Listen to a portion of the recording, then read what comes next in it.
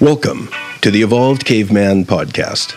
I am Dr. John, the guide for your heroic journey towards greater health, success, and most importantly, happiness. And now, on with the show.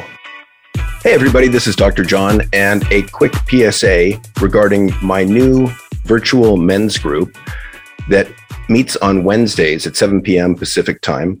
There's only a few spots left, but I thought you might want to know about it. It's a quick, easy, and cheap way to work with me. And maybe some of you have a career. Maybe you've made some money. Maybe you have a reputation for yourself at work. But maybe what you lack is things like happiness or purpose, a fulfilling relationship, or a healthy sex life. The passion, happiness, and ease that you once had with your spouse. An emotion other than numbness, disconnection, or irritability. This group is for men who are trying to be values-driven, interested in lifelong learning, and curious about how to become the best possible versions of themselves. The group is not for men who want to remain in the comfort zone while sitting at home watching TV. So again, group meets weekly, Wednesday, 7 p.m. It's only $95 per session, and you can call 510-863-0057 for more details. That's 510-863-0057. And now, on with the show. Hey everybody, this is Dr. John back with another episode of the Evolved Caveman Podcast. And interesting timing today, I'm talking with Michelle Dickinson about resiliency. And just last Thursday, I had another eye scare. Went to an ophthalmologist. He saw a retinal tear and sent me to a retinal specialist. When I got to the retinal specialist, he took a look and said, "Oh, there's not one tear, there's 10. And if we had waited until tomorrow, you could have had a retinal detachment." So keep in mind, this is my good eye that we're talking about here. In the other eye, I've already had 3 surgeries, 2 retinal surgeries, 1 corneal surgery, and was pretty much functionally blind in that eye for 7 years. So it was a little bit alarming. In any case, went into the operatory with him, and he gave me 4 injections in my eye of lidocaine, which was, I guess my personal version of hell. And then he spent an hour zapping my retina with a laser mounted on his forehead. And he was saying that, wow, this is, more than I've ever hit anyone with this laser. And it was so bad that after 45 minutes, the laser was heating up on his forehead and he would have to take breaks. He was sweating. He was breathing heavy. And I'm just like, yeah, okay, let's get it done. And it's interesting because I got home from that and I couldn't see. I was glad just to get home because it was storming and I drove after that, which probably wasn't the smartest, but didn't have an option. And, felt what I had to feel. Like I was really grieving for a bit because I was faced with the possibility of losing my eyesight. And after about 12 hours, was able to recover and begin to bounce back and start to work on meditation using visualization to help heal that eye. So now I'm going to bring in Michelle and we're going to talk a little bit about resiliency. And I'm really looking forward to this interview. Hey, everybody, this is Dr. John back with Michelle Dickinson. And Michelle is a resilience coach, workplace resilience strategist, author, and a TEDx speaker. She's the author of a memoir entitled Breaking Into My Life. She's on a mission to help people preserve their emotional well-being so they don't hit burnout. After years of playing the role of child caregiver to her bipolar mother, Michelle embarked on her own healing journey of self-discovery. She also knows firsthand what it feels like to struggle with mental illness after experiencing her own depression following her divorce. She was instrumental in building the largest and fastest growing employee mental health employee resource group while at her Fortune 500 company. And she believes every organization can have a culture of compassion. Michelle, welcome. Nice to have you here. So awesome to be here. Thank you for finding me and inviting me. Absolutely. And how are you doing today? I'm good. I was just complaining to you before how busy I am, but that's a good thing because I get to do what I love to do. It is. So tell me a little bit about your story. How did you get to this point in your life of being a resiliency strategist? Yeah, it's been quite the journey. I would say if you would have asked me even 5 years ago if I would be doing this work, I would have been like, you're crazy. No way. I was minding my own business in a corporate job. I was really, I thought I would retire from a corporate, career, retire into the sunset, whatever, but different things unfolded. So one of which was the TED Talk. So, growing up with a mom who had bipolar disorder wasn't something I ever really spoke about, because listen, I was just proud that I survived it and like became a contributing member of society, given all of the abuse, like the mental, the emotional, the physical abuse. And congratulations on that. That's a huge accomplishment. So thank you. So I was just happy that I had just emerged from that and became, a contributing member of society. But what happened was I found myself at lunch one day telling my colleagues who, I don't know how this topic even came up, because it was taboo even in my very stuffy corporate culture, but it came up, and I told the story of my mom. And then before I knew it, I was being nominated to give a TED Talk about it. Like my colleagues nominated me, and I was like, oh, well, okay. But it was an amazing and incredibly vulnerable thing to do. And it actually changed the entire trajectory for my career, my future. And I'm grateful for that. Part of me wants to go back and thank the woman that nominated me, to be totally honest, because I would never be where I am. Anyway, so I give the TED Talk, amazing reaction from my peers. Now I'm doing this on a private TED stage within my company. So I have to tell this very vulnerable story in front of my peers. But when I do, I realize that the power of storytelling, right? People feel like they see a little bit of themselves in your story. And so almost like a door is opened, and then you're able to engage and talk to people about what they've been through. So that was phenomenal. And that inspired me to go on and write my memoir. So I wrote my memoir, became a very outspoken mental health advocate, was doing a lot of public speaking, did a whole book tour, which was like an incredible experience for someone who had never been on television, which for me was just like, wow. So that was phenomenal. And then I started to really think about well, what can I do with this voice? So I started to play around with well, what would I do if I didn't have to work? And then before I knew it, it's almost like serendipity. My position in my corporate job was eliminated. So I had to decide, what am I going to do? Am I going to go back into a corporate role? Or am I going to go and be the change that I want to see in the world, to be quite honest? I was I could do more. I want to do more with my story. I want to help people.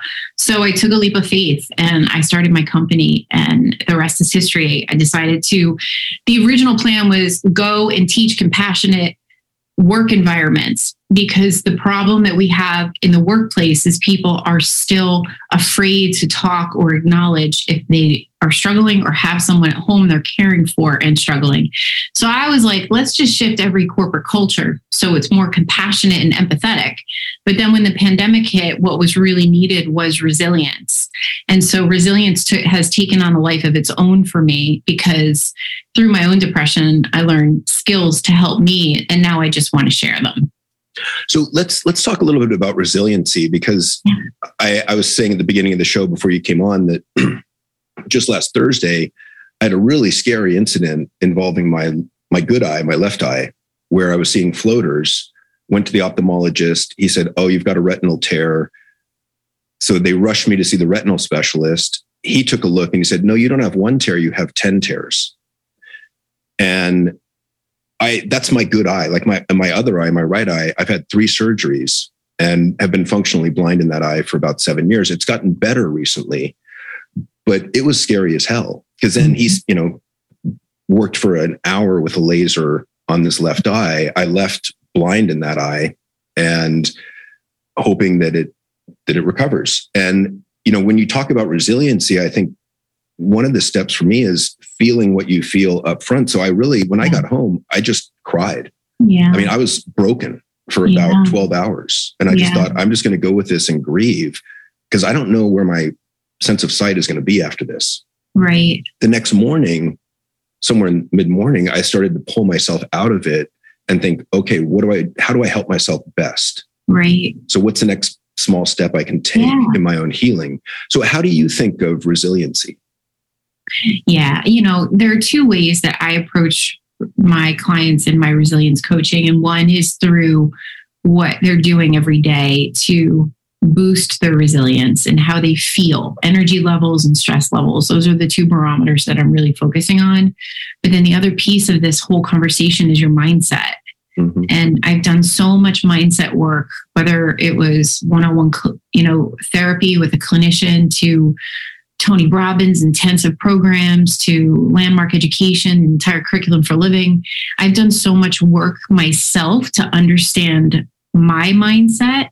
Oh, and now I'm down the rabbit hole of Dr. Joe Dispenza, which is a whole. I was just going to bring him up. Yeah, whole other can of worms.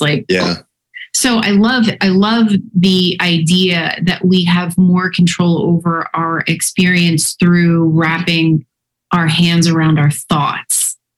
So I really would come at a conversation like this with, do you believe that life is happening for you, or do you believe that life is happening to you? And that very question determines the victim mindset or not. Yeah. So, I look at some of the darkest days of my life and I say, how did I get through that? And I do believe, because in the back of my mind, I was like, life is always unfolding for my highest good. I got to believe that life is happening for me, and that what I can't see right now will be revealed to me. And I just have to learn to trust. Can I jump in there? Because one of the things I think is important is this idea of post-traumatic growth and the question of, what am I supposed to learn from this? Yes. And I think there's some really shitty, tragic, difficult things that happen in our lives. But every time I go to that place of, what is this symbolizing? What is the meaning here? What am I supposed to learn from this? The first time I lost my right eye, I thought, it took me a bit, but I thought, Odin in Norse mythology, he sacrificed his right eye at the tree of life in exchange for wisdom. And I was like, okay, so maybe I'm sacrificing some of my sight for a different sense of seeing, a different way of seeing, a deeper way of seeing. When I had trouble with my left eye, I thought, okay, what am I not seeing that I'm supposed to see?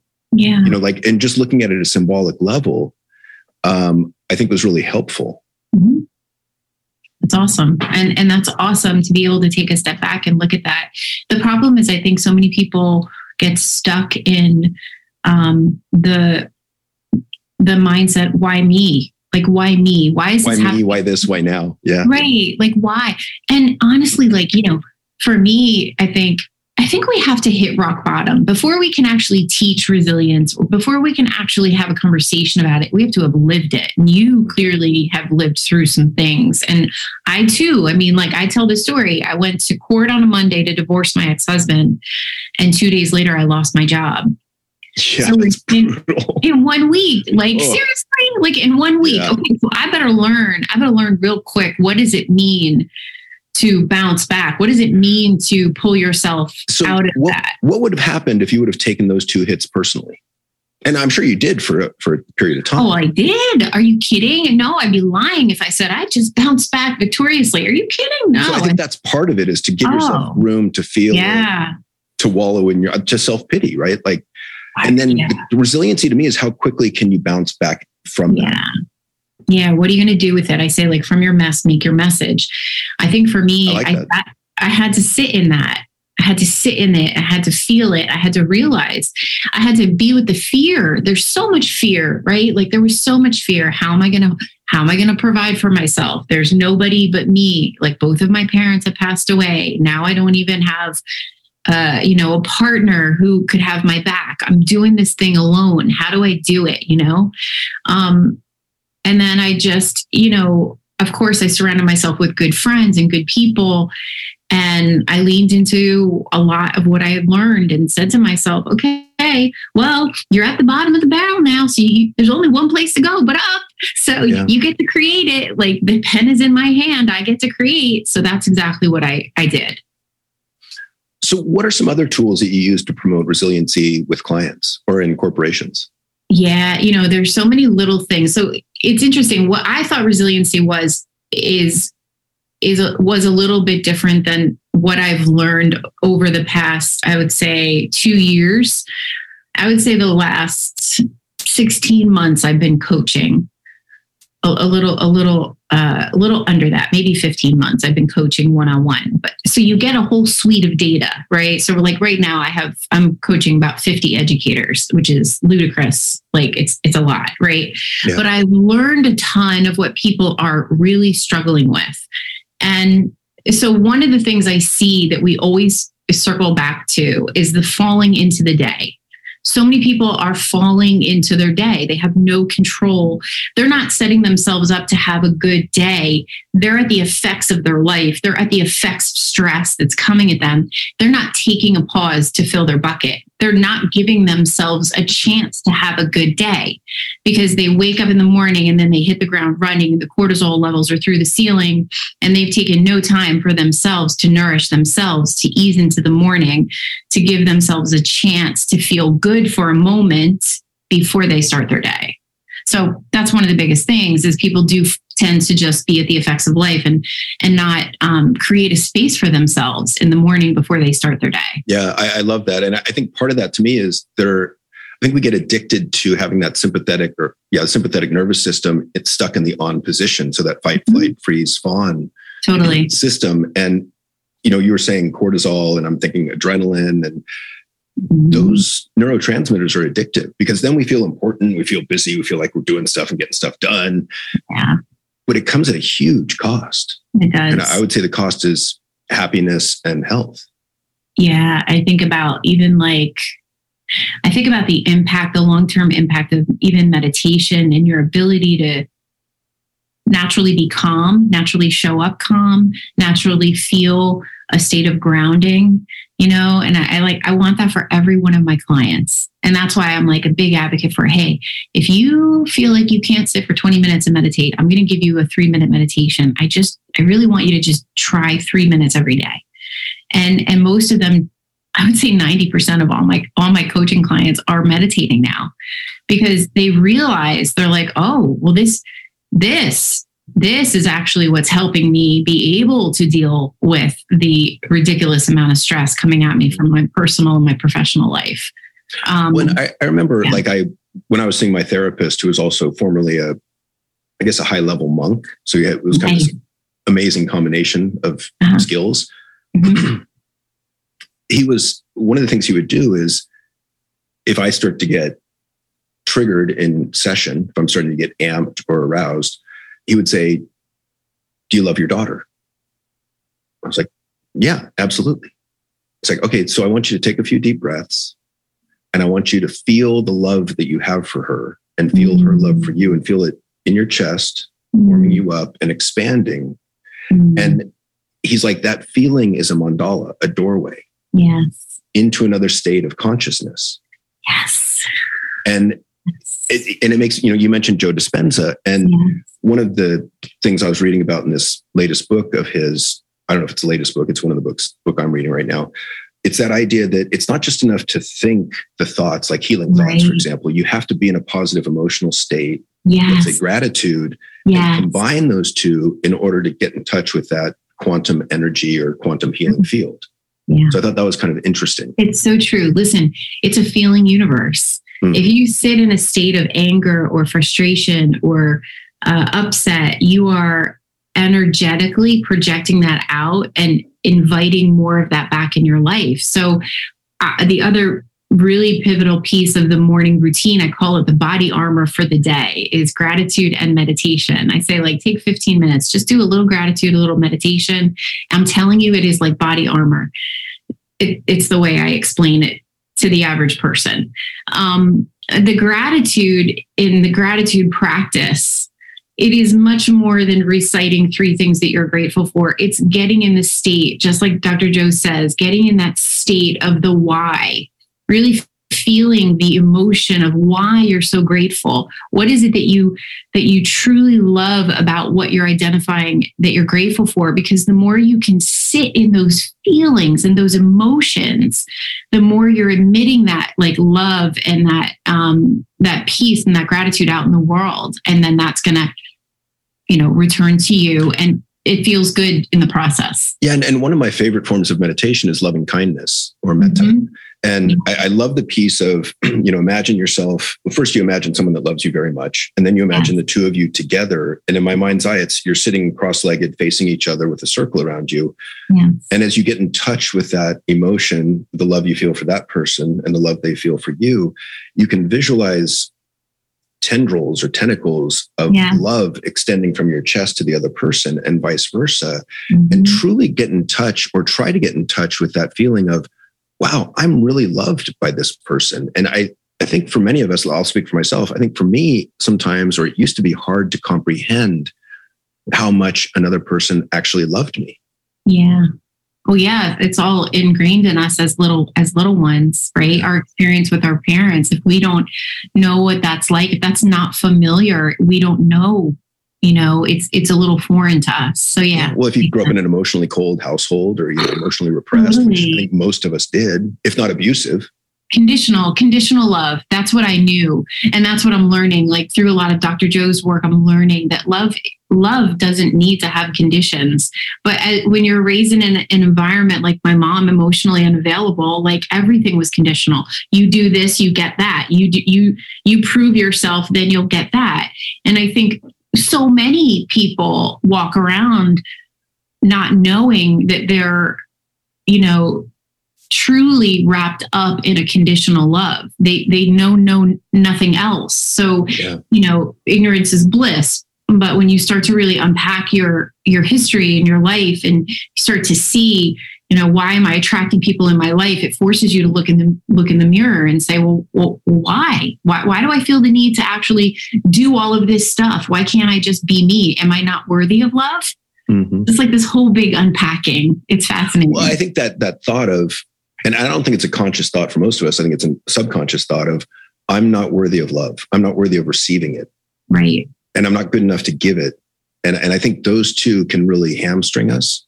Totally. I think it's actually easier to give it than it is to receive it for most of us.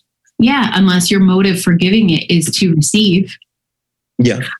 That's another issue, right? I remember this, I had a boss once when I was a very junior people leader. And I remember I had the most difficult employee that I was leading. And I remember giving her a birthday present and she never even acknowledged it. And so my boss sat me down and said to me, why did you give her the gift? I go, because it's her birthday and I wanted to express myself to her that I appreciate her. And he was like, well, did you give it to her because you were expecting a response? Because you were expecting gratitude from her? Like, what was the motive you were coming from? And I was like, oh, hot dog. Maybe there was something there. Like, was I giving to receive or was I genuinely giving? Very different. So it's fascinating. Yeah, I like, there's some distinction between present and gift. And I don't know which is which. I never remember. But one is you give someone, like at Christmas or Hanukkah, you give them a gift because they will like it and you expect nothing in return. The other one is you give them a gift that you like and you want and you will get some benefit from it. I don't know.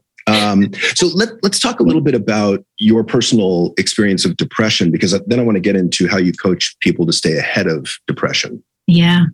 Yeah. I mean, for me, I always viewed mental illness as something that was over there with my mom. Being adopted, I was like, oh, I'll never deal with any type of mental health challenge. I don't have her blood. It's not whatever, nature versus nurture. I've had these conversations with clinicians all the time. And I'm like, no. I didn't expect this to happen to me. But I had always dealt with seasonal depression. Being in New Jersey in the wintertime, it's so hard. So I would just be like, okay, seasonal depression, few months, and then I'm fine. But when I went through my divorce, I found myself really struggling. So that's when I was diagnosed with depression. And fortunately for me, I had already been doing a lot of the work around raising awareness about encouraging people to reach out and get support and not suffer in silence, alone. So I had to almost practice what I preach. So I reached out to a Don't you hate that? Oh. That pisses me off. I knew. I'm like, okay, well, I don't want to get out of bed. I really don't want to do much. I really just want to sit around and eat. And this is not healthy. Yeah. I am depressed. I'm clear I'm depressed. So I reached out to an amazing clinician, a psychiatrist here in New Jersey, who I absolutely adore. And I got myself into care, which was really important for me. And I remember asking him for medication and he was like, Michelle, this is a life event. I don't I don't think that that's a good idea. I want you to identify some healthy vices. So he challenged me to find things to help myself, which I think in so many ways was the greatest gift that he could have ever done. And so knowing that I had to feel the feelings and navigate this on my own, I needed to find ways to do that. So it was ironic that my cousin reached out to me and said, "Hey, I'm training for the New Jersey State Triathlon. Why don't you?" And I was like, wow. I've never done any type of race. Like, are you kidding me? Like, no. But I said, okay, I guess I'm going to take this on. And it was exactly what I needed. So here's the lesson for me. When all of your life is in a bad place, like my relationship wasn't in a good place, my work at that point, I had, I wasn't happy in my role. This was shortly before I lost my position. I knew there was one area I had full control over, and that was my health, right? No control over relationships, no control over job. But what I do have control over, I'm going to focus on. So that actually gave me a lot of momentum. So I had to focus on my diet if I wanted the energy to train, because I was training 3-4 times a week. So my diet got better. My exercise routine was very consistent. That helped me feel better physically, and that gave me a lot of positive momentum. When I finished the race, the sense of accomplishment that I got was exactly what I needed. So for me, that exercise piece gave me a lot of positive momentum in the right direction. And then that eventually bled into the other areas of my life. So, I always say movement is so powerful. In my case, it was like life changing. Well, and I imagine it added to your sense of self-identity that totally. If everything else is kind of, forgive me for saying this, crap in your life at the time, I'm projecting. And then you have this one area that you can control and you're feeling good about yourself. Because every time you go out to work out or train, you feel good about that. And so it's this concrete step that you can take that. And it makes me think of, there was a study a while back, and I forget the exact percentages, but they broke up severely depressed people into 3 groups. They had people that would just exercise. They had people that took antidepressants, and they had people that took antidepressants and exercised. And then they followed them for several years to look at relapse rates. And the group that relapsed the least was the group that only exercised. And the conclusion was because it boosted self-efficacy, that you felt that you now had some control over this beast called depression. Yeah. Yeah, that makes sense. That's awesome. I like that. For me, it just worked. And so that's why it's part of what I do teach when I review with people. So my formula is I go through a resilience audit. And one of the 22 questions in the audit is, do you exercise? Do you move your body? Or are you sitting all day? Are you doing anything to get your heart rate up? Because this is so important. I mean, I know firsthand how it helped me. So if you're saying I'm depressed, my stress is through the roof and my energy's through the floor, like, you have to look in the mirror and say, is there room for me to move my body? It's the easiest, quickest change we can make. And I think start in small steps for those of you who haven't, been moving, like go for a walk for 5 minutes. Go for a walk. Yeah. That's and then exactly build what from I say. there. Yeah. And I mean, there's times when I've been depressed and I'll tell myself, okay, just go to the gym and stretch. Yes. And so I have these really small, self-compassionate goals. And usually what happens is when I get to the gym, you do more. You fall into that subconscious subroutine of just, okay, I was stretched. Well, let me just hit a couple machines or let me ride the bike for a little bit. It's never going to be like the best workout ever, but all of it feels good afterwards. Yeah. Like, at least I got to the gym. Yeah. It's a good way to not do the self-assault. I think one of the things I hear my clients all the time is like the beating themselves up. They come to the call. Well, Michelle, I said I was going to do these things. I didn't. God, I'm such a loser, blah, blah, blah. Then they just beat themselves up. And I'm like, so is that helpful? Is the self-assault helpful? Like, I had a mentor once used to say to me, Michelle, stop talking bad about yourself, about my friend to me. Like, stop, like the self-assault doesn't serve us. So like just doing a little bit is moving the needle. And, I always say like incremental change can yield to big results. Yeah. Just small steps is the way to go daily. So let me ask you this, because this is something I've wrestled with personally. To what extent did you feel shame about your depression?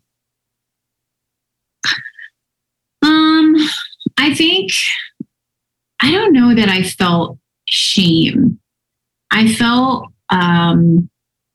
don't think I felt shame. I think I was just so like, I had learned about how many people were struggling, and I knew definitively I wasn't alone.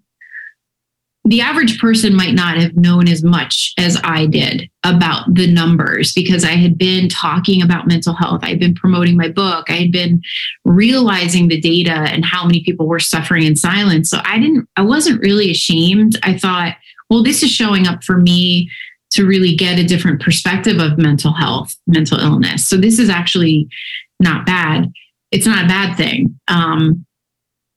So I didn't really feel a lot of shame, to be honest. What about other emotions, like meta emotion about your mood? So in other words, there's been times in my life where I'll be in a depressed mood and I'll be angry at myself, pardon me, for being depressed, or I'll feel guilty because I'm depressed, or I'll feel sad about being depressed, which is ironic.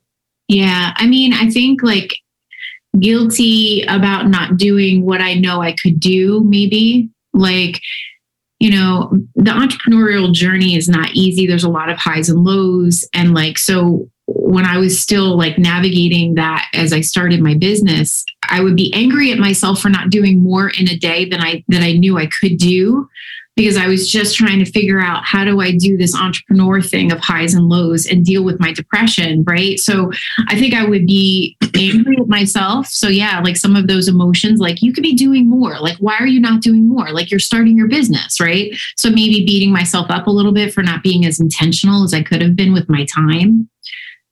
Okay. And I mean, just to circle back to the shame piece to finish my thought there. So I think as a man, I've felt shame at times in my life because I feel deeply, because I get depressed. Mm-hmm. And, you know, one of the things I realized, I had a radio show in the Bay Area almost 20 years ago.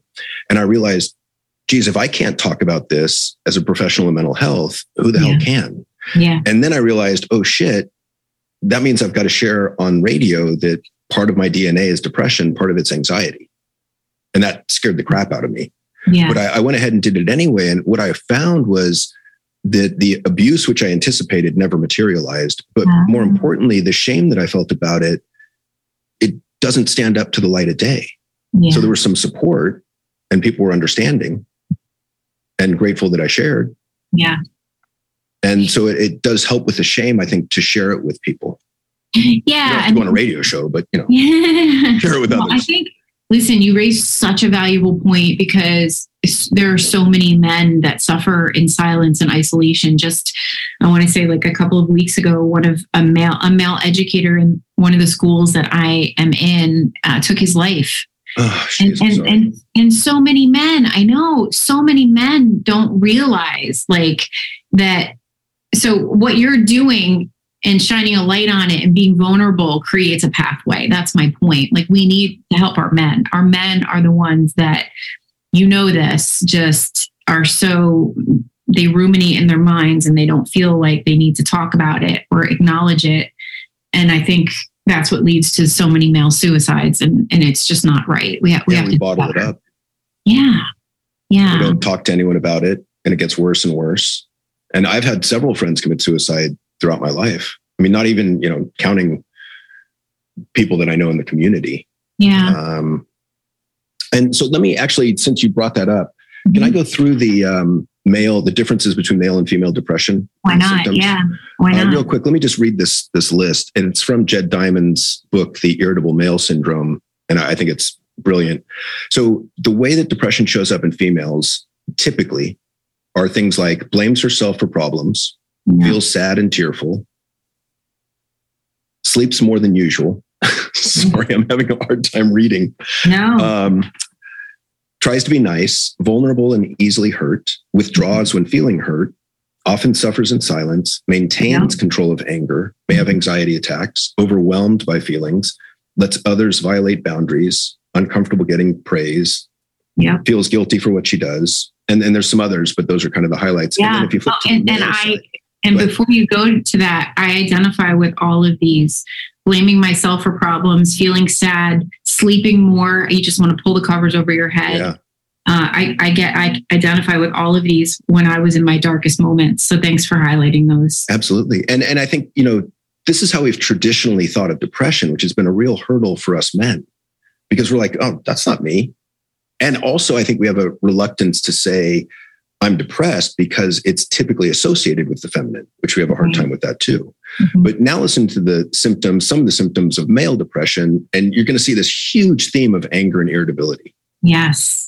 So blames others for problems, externalizes blame, feels irritable and unforgiving, trouble sleeping, suspicious and guarded, overtly or covertly hostile, attacks when feeling hurt, overreacts, then feels sorry later, feels the world is set up to fail him, loses control of anger, feelings blunted, often numb, pushes others away, feels ashamed for who he is, strong fear of failure, needs to be top dog to feel safe, and wonders, am I being loved enough?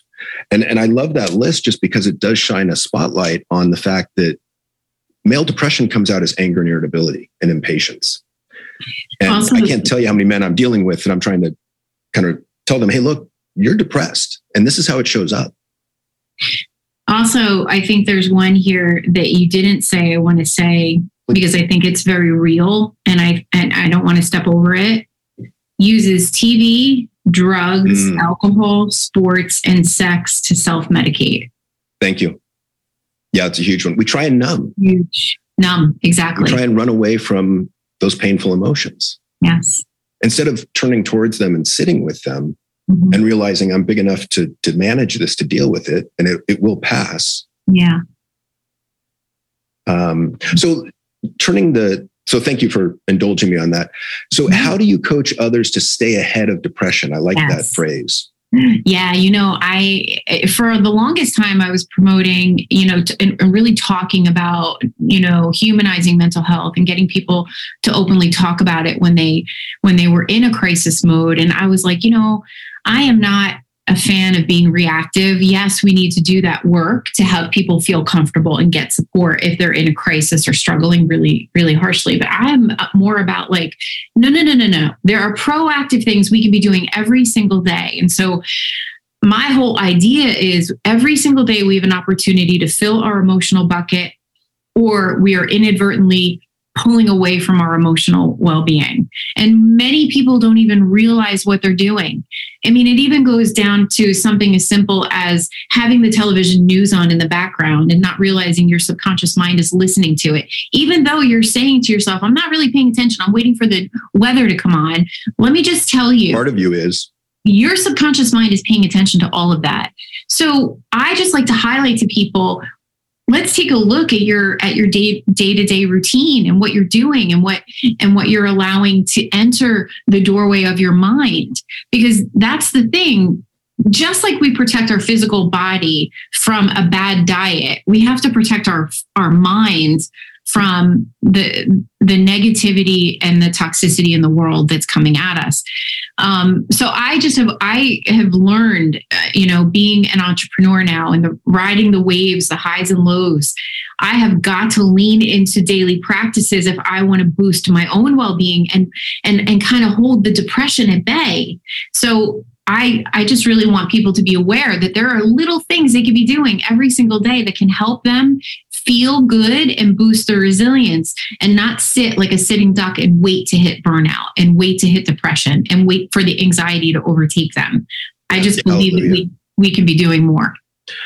Yeah. And I think, one of the things that I've told my clients that are struggling with depression is it's not enough to just do one of these things, right? In my opinion, right? Like, you can't just exercise. Right. You can't just do meditation. You can't just practice forgiveness. You can't just practice gratitude. Yep. I think that you have to do as many of these things as possible each and every day. And ideally, you kind of rotate through them, but you're doing, let's say, 3 things a day to make sure that your mental health is in tip-top shape. Yeah. And you still might fall victim to depression. Yeah. But then you're in a better place to deal with it when you get there. Yeah. Come out of it more quickly. Yeah, for sure. And I think the COVID has taught us inadvertently that it's okay to have a whole hum experience. I think one of the data points that was so revealing to me when I started coaching people was their level of joy. It's like COVID got us okay with not having joy. So now we're out of COVID and people don't have a sense of joy that they know they can have, and they're accepting of that. So my question is, if you know what it's like to experience joy every day, and you know that it's possible that you've experienced that and you don't have it, then you got to take a step back and look at, like, what is it that you're doing in your life that's preventing you from having the experience of joy? Yeah. And thank you for bringing up that point. It makes me circle back to the point you mentioned earlier of having a bucket of emotions, right? Yeah. And I think that earlier in my career, I used to think of that as us having one bucket that ranged from negative to positive. Negative 10 to positive 10 with 0 in the middle. And research came out a few years ago that showed that we don't have one bucket. We have two separate buckets, a bucket for negative, uncomfortable emotions and positive emotions. I know the wording negative, positive is misleading because all emotions have a purpose, blah, blah, blah. But it's easy to understand that way. And I think most of our energy is spent on that bucket of negative, uncomfortable emotions. And how do we empty that out? Because it's so damn painful. Yeah. And I think there's merit to that approach. I think that's what psychology is focused on for the last 100 years. Mm-hmm. And I think simultaneously, we need to focus on how do we fill up that bucket of positive emotions so that we have some enduring resources for ourselves and for those that we love when we need them. And so one of the things I think that is powerful about Dr. Joe Dispenza's teachings is the realization that we have this addiction to the negative thoughts, to the negative feelings, it's like our home base. It's our natural set point is, if I'm not bitching about something, complaining, or feeling like crap, then I don't know what to feel, because that's become my emotional home base. Well, and also, anger is big with men, right? And so I've beseeched clients to consider taking off the anger armor, because when we're in that angry, irritable, impatient place, super easy to externalize blame. So, if I'm mad at you, if you just stop being such a fill in the blank, I would be fine. I wouldn't be so mad. Right. But it's giving you all my power in that thinking. Yes. Yeah. And it's making me a victim. And then I attack from the victim mentality or victim position. Yes. And I think that anger in itself is highly addictive because it's energizing. It makes us feel powerful. It makes us feel right. Mm-hmm. And those are all nice things to feel. Yeah, that makes sense. You're helping me understand men. So thank you. You bet. So how do we, and I love this idea that there are positives to all the emotions. There are purposes. We can look at them as signposts or messengers. So how do we reframe depression, or what are some of the positives that we can pull from it? Yeah, I think contrast is a gift. I always say this, contrast is a gift. Like, if I didn't hit the very lowest of lows in my life, I don't think I would be where I am today. I think that all of our experience, going back to the original statement, is life happening for you or is life happening to you? If you can see that maybe in the moment you don't understand it, but trust that the journey is perfect, that you're here learning, growing, and expanding so you can become a better version of you, then you won't resist the experience of depression. It is an experience. It is contrast. Without having those darker moments, could we appreciate the joy and the beauty in a day when we didn't feel the emotion? Absolutely. Yeah, well put. And I think the other thing that I think of with my depressive moods is it gives me time and space to be away from people and to ponder and reflect and to think deeply about things. Yeah. And often there's some really nice seeds for growth that emerge from that. Like, oh, wow, yeah, I really need to work on changing this or improving this. Yeah. Or there's an idea for a book or an article or a podcast. And I think, most of the brilliant thinkers throughout history have had some form of bipolar disorder or depression. Yes. And when you ask them, they would say, I wouldn't change it at all. Yes. Because that's where my creativity and ideas come from. Yes. You remind me of Carrie Fisher from the movie, The Secret Life of the Manic Depressive. Star Wars. With Fry. Who is it? Robert or Richard Fry created that movie, was the director, and was in it. And they asked Carrie Fisher that at the end, because she suffered from bipolar disorder. They literally asked her, if you could remove bipolar from your life, would you? And she said, no, not for one moment. Yeah. And it's like, it's revealing, I think the same about my mom. My mom, when she was high and manic, boy, life was beautiful for her. Yeah. Doesn't get a whole lot better. No, So I get it. But then when it's low, it's dark. It's dark. Right. So, yeah. Yeah. And I really take your point to heart of, I think the lows that we experience give us beautiful contrast and appreciation of the highs. And without those lows, the highs aren't as high. Yeah, it's true. It's true. I always say contrast is a gift. Yeah. Life, even in those moments, life is showing you something. Pay attention. There's always messages.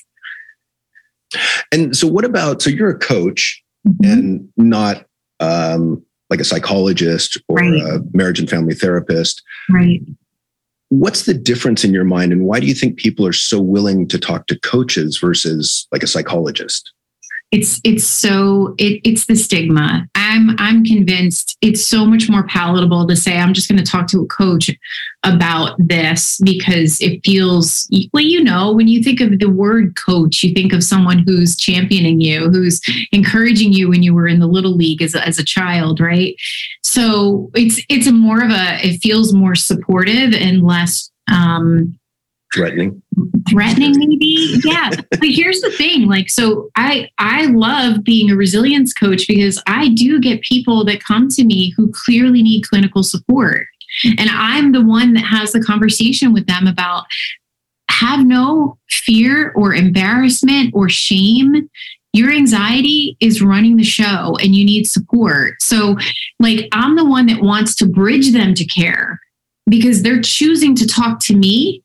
And I feel a responsibility to lead them to a professional who can really, dive deep and help them. Yeah. And I've always hated the phrase life coach. However, I've been doing coaching for, 15, 20 years. And I've always enjoyed that, because I don't have patients. I have clients. Yes. So the people I see aren't broken by definition. Right. No. They're looking for ways to optimize their life. Yes. And I think it's a much different focus, and it tends to be more present and future focused, I guess, than past focused. It's an empowering context. It's an empowering context. I'm going to get support to create my life. Right. And so I really like that concept of coach versus psychologist. And I think for men in particular, it works extremely well, because I think they're far more comfortable with this idea of, I'm not really seeking out help. I'm not broken. I'm just looking for some better ideas on how to do things. Yeah, I would agree entirely. And it's disarming. I think sometimes a clinical narrative can be very overwhelming. What I particularly see when I go into workplaces is that a lot of organizations want to slap a mental health first aid program on the mental health concerns that they have. And I witnessed it in my former company. We do not need a clinical conversation in the workplace. We need more compassion and empathy and relatedness and support and listening. And that's why the work I do in the workplace does so well, because it's non-clinical. And most organizations don't realize the difference. Well, I think I'm always leery about putting a diagnosis on anyone, because I used to do that as a school psychologist in a prior career. I wouldn't put a diagnosis, but I would say, there's some ADHD tendencies here or depressive tendencies here. But still, I think we got to be careful of that, because those labels can become self-fulfilling prophecies. Oh, yeah. And, to think about, I am depressed. I am. Versus depression is a part of me. Yes. Is two very different things. Yes, exactly. And you mentioned the numbers earlier. Can we circle back to that? And could you mention some of the numbers for depression and anxiety if you have them off the top of your head? You mean the numbers of how many people are struggling? Yeah. So because it's changed dramatically since it has. And it may have changed since I, know this data point even, the one thing that we knew before the pandemic was 1 in 5 Americans would suffer from a mental health challenge in their lifetime. Since COVID, it's now said that 1 in 3 are suffering from anxiety or depression. It's one in every third person you're interacting with every day. Yeah. And the numbers I had, and they might be, I don't know, they're a couple years old, but prior to COVID, my understanding was about 10 to 12% of the population at any one moment in time was dealing with depression or anxiety in the US. As COVID took hold, it became over 40%. That makes sense. And so 4 out of 10. And so I was trying to normalize that for people, everyone that I saw, like, look, you're not alone. This is a really, really common experience. I mean, it's almost more common than not at this point. Right. So you're just having a unusual reaction or a normal reaction to an unusual situation. Absolutely. And it's a human reaction. And as frustrating as it is. The one thing I got from so many people was the diminishing of how they were doing, because we all went through COVID together. And I was like, no, you don't understand. We were not in the same boat. We were in the same ocean. We were all in our own very unique boats, having very unique experiences based on our past experience and traumas and life events. This unfolded very uniquely for you. And I like the idea that there's no hierarchy to suffering. In other words, Michelle, your suffering is your suffering. Yes. And that doesn't detract from the fact that my suffering is my suffering. Right. And they're not comparable. They're not, mine's not worse than yours or better than yours. My suffering's still my suffering. Your suffering is still your suffering. Absolutely. And that's a hard one, I think, for many people. So I try to get people to realize that when I'm talking to them. I'm like, listen, like, just because, and not to mention the illusion of social media having people appear to be doing a certain way. And I'm like, which is just increasing our depression and anxiety. Stop. Like, just do you. Just focus on you and stop with the comparison. So I'm aware of time. I got to wrap up soon. Yeah. And what did I not ask you that I should have? Oh, I don't know. I think you've asked so much. We've talked about so much. I love when people follow the work that I'm doing on, it sounds silly, on TikTok. I'm pushing out resilience stuff on TikTok in a sea of like all kinds of noise in social media world. I'm constantly trying to push out content around resilience because some people don't realize the little things that they can do. Yeah. So resilience coach Michelle on TikTok would be the place where people could go and get some free tips. And any other, where people can get a hold of you, email if you're comfortable with that, LinkedIn, Facebook. Yeah. Website. So if first of all, LinkedIn is like legit my second home. I'm always on it. If you are in a corporate environment or workplace and you want to have a resilience conversation for your staff, hit me up on LinkedIn. And then I would say follow me on tips for resilience on TikTok. Okay, awesome. Well, thank you so much for your time. I really enjoyed this conversation. I greatly appreciate your vulnerability and your honesty. Me too. And thank you for inviting me and for sharing what you did and educating me on men's mental health. I appreciate that. My pleasure. And that is it for this episode of the Evolved Caveman podcast. If you loved this episode, please feel free to like, rate, review, and share. If you didn't like it, you don't have to do a damn thing. Thanks so much. I'll see you next time. Thank you for listening to the Evolved Caveman podcast. If you like what you've heard, support us by subscribing, leaving reviews, and sharing the podcast with friends and colleagues. For the latest, most powerful tools to connect with like-minded men, join the Facebook group at The Evolved Caveman. Follow Dr. John on Instagram at The Evolved Caveman, all one word, or join the email list by visiting guidetoself.com.